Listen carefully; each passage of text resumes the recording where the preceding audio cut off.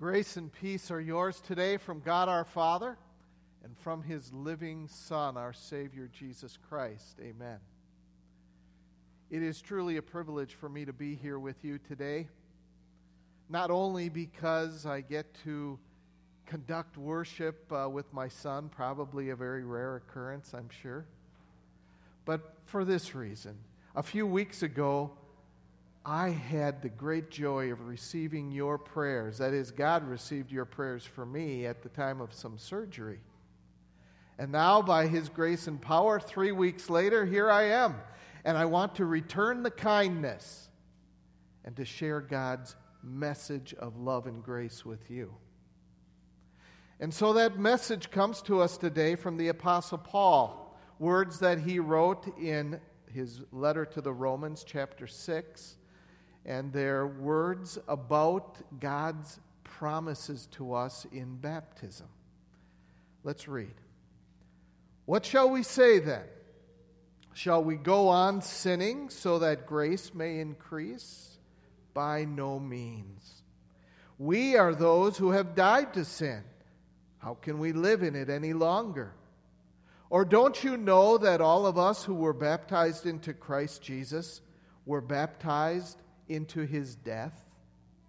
We were therefore buried with Him through baptism into death, in order that just as Christ was raised from the dead through the glory of the Father, we too may live a new life. For if we have been united with Him in a death like His, we will certainly also be united with Him in a resurrection like His. For we know that our old self was crucified with Him, so that the body ruled by sin might be done away with, that we should no longer be slaves to sin, because anyone who has died has been set free from sin. Now, if we died with Christ, we believe that we will also live with Him. For we know that since Christ was raised from the dead, He cannot die again. Death no longer has mastery over Him. The death He died to sin once for all. But the life He lives to God. In the same way, count yourselves dead to sin, but alive to God in Christ Jesus. This is God's word for us. It was almost, not quite, but almost 30 years ago, and I was 1 week away from graduating from the seminary and receiving a call, an assignment into the parish ministry, just 1 week away. But something was bothering me. A question was on my mind. And so in that last week, I made an appointment to visit with a professor at the seminary. And I went over to his house that evening, and he was there and at his desk, and I sat down in this troubling question. I brought it to him. I said, Professor, what am I going to say to people at the time of a funeral? Now, he just continued to smile. But I bet in his mind he was thinking, my goodness, this guy must be a moron. 4 years of the seminary and he doesn't know how to answer a question like that? Of course, he didn't say anything. He just smiled. And after a little while, he did say one thing. Finally, he told me, God will teach you what to say. And of course, he was right. God did teach me. And in the 10 years or so that I served in the parish ministry, I conducted so many funerals and stood in so many funeral visitations and talked to so many mourning Christians. I learned what to say. And what I've learned to talk about is baptism. Because that is the message, the truth about baptism. that these mourning Christian people needed to hear. It's what they longed to hear. The truth about baptism as Paul explains it to us in Romans chapter 6. You see, the mourning Christians standing next to that coffin, they're hurting. And I could ask you the question, why are they hurting? And you would know the answer. You would say, well, they're hurting because they've lost a loved one. And that, of course, is the right answer. That's why they're hurting. But I want to suggest to you today an answer that's maybe a bit more specific. They're hurting. Those Christians are hurting because they've lost connection to that loved one.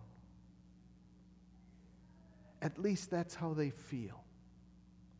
And that's the experience that they know. And so, at this awful time, I learned to speak with hurting mourners about baptism. And to remind them that baptism is all about connection. The reality of baptism is connection. And what I learned to talk about when I was visiting with those Christians, I learned to tell them that baptism was a rope that God, the Holy Spirit, used to tie them tightly to Jesus, as you've heard explained today. And this rope, I was able to tell them, was so strong that nothing could cut through it. Not even death. Oh, death can cut through the connection between body and soul, that it does. And death can cut the earthly connections that tie us to this world, so that death cuts through blood ties, and it cuts through family ties, and it cuts through property ties, and it cuts through those things that tie us to our work or to our careers.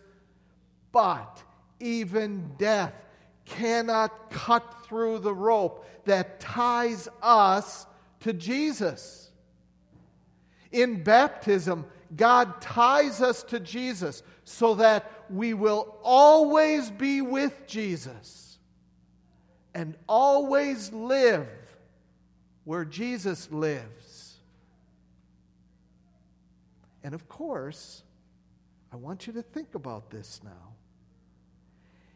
If my loved one is tied to Jesus in baptism, and I am also tied to Jesus in baptism, in the promises of baptism, what does that imply about our connection together with one another?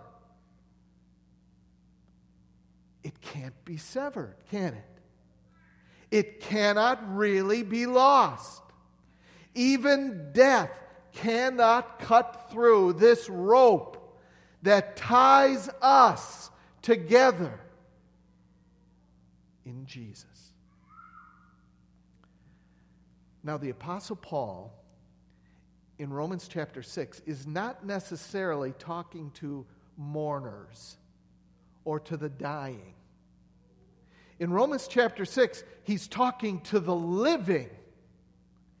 And he wants to take these same wonderful truths about baptism, about connection, and apply it to the living as they do their Christian living day by day. Finally, I can put it this way, what Paul wants us to learn is the truth about sanctification. And you've heard that word before. It's a big church word. Sanctification is a fine doctrinal word. It is a theologically technical word or term. It isn't necessarily a very pithy English word, however. So in these verses that we read a few moments ago from Romans 6, the Apostle Paul defines our life of sanctification, our life of Christian holy living. He describes it as living our lives tied, roped, secured, connected to Christ. That's holy living. Living tied to Christ. And you can think about this. You can picture it. Vicar Schoen did a little demonstration of that with the little ones today, but I want you to think about that demonstration. What does it mean that in baptism you are tied to Jesus? If you are tied to Jesus, of course, where Jesus walks, what? You will walk. Where Jesus works, you will work. Where Jesus talks, you will talk. Since you are tied to Jesus through faith that God gave you in baptism, where Jesus helps, you're tied to Him, you're going to help. Where Jesus serves, remember, you're tied to Him, you're going to serve. Here's the point. Where Jesus loves, since you're tied to Him in faith, you're going to love. Now that's the truth about baptism. And sometimes it's helpful to be able to picture this a little bit, and I've thought of a few pictures and illustrations about the promises of faith that faith and baptism bring to us, the promises about Jesus that tie us to Him, what that means for our everyday life, for our sanctification. Well, here's the first picture. See if this helps. Sanctification, our holy living, is like a long swim across the whole lake. Now, Jesus is swimming with you. And of course, you are tied to Him very tightly with a rope. And Jesus is the strongest swimmer that there could possibly be. And He is there swimming ahead of you, with you, tied to you, providing the power that's necessary for you to swim across the lake and get to the other side. That's what holy Christian living is like. Or here's another picture. Sanctification, our life of Christian living, is like the Tour de France bike race. Now, Jesus is riding a bike ahead of you, but you're tied to Him through faith given you in your baptism. And so it's Jesus who is providing the power for you to pedal along. You're going to go up some pretty steep hills. You're going to go down some valleys. You're going to travel along some pretty long stretches. But Jesus is pedaling there with you, and you're tied to Him until you finally finish the race. That's what our life of holy Christian living is like. One more picture, if I can. Sanctification, your life of Christian holy living, is like a mountain climb. Now, of course, Jesus is climbing up those cliffs ahead of you. But you are tied to Him very tightly with a rope, so that even if you slip a bit, even if you lose your grip at times, you can still keep on climbing.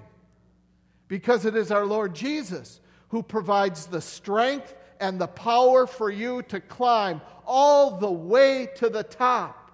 That's the truth about Christian sanctification. It is based on Jesus' power. And this power of our Lord Jesus, it is nothing else than the truth and the reality of what He has accomplished. In baptism, God pledges to you that when Jesus died for sin, He died to put an end to the curse against your sin and to bring an end to the power that sin held over you. So when Jesus died for sin, Paul explains, God accounted you as dying with Him for sin. And so if I continue to use the picture language that I've been using today, we were tied to Jesus through faith given in baptism. And so when Jesus was abandoned on the cross, we were abandoned there. When He died, we truly died. When He was punished, we were punished fully and completely with Him. And Paul wants to make this particular point crystal clear, that the person who has died to sin is done with sin. Jesus died, and He put an end to sin. And that means an end to your sin and to mine. Once and for all, forgiven. That's the power.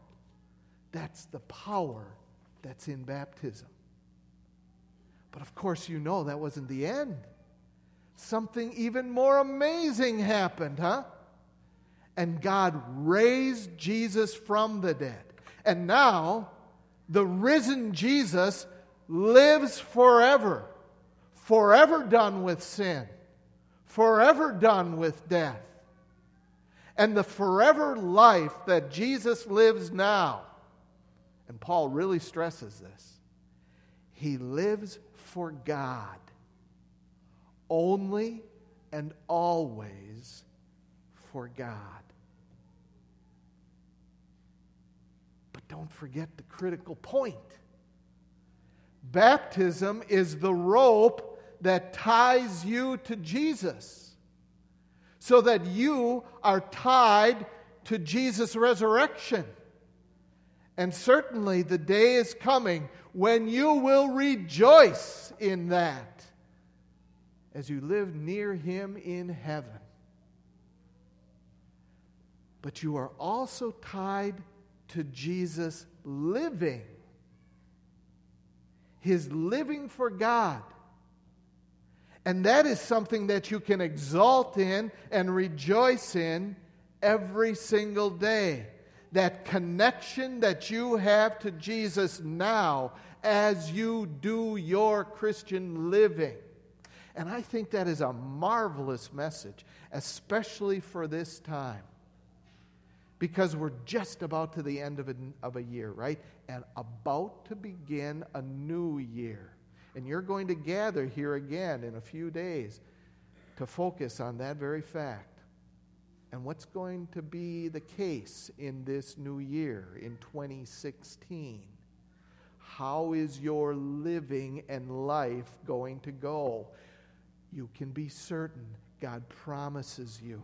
You are tied to Jesus every single moment of this new year. And that means you are tied to His living only and always for God. That's your power. The power of His forgiveness, the power of His holiness, the power of His love. You're tied to that. So where Jesus goes then in this new year, that's where you're going to go. And can we put it real simply? Where, how, and how greatly Jesus loves in 2016 is where and how greatly you will love for Jesus' sake. Amen.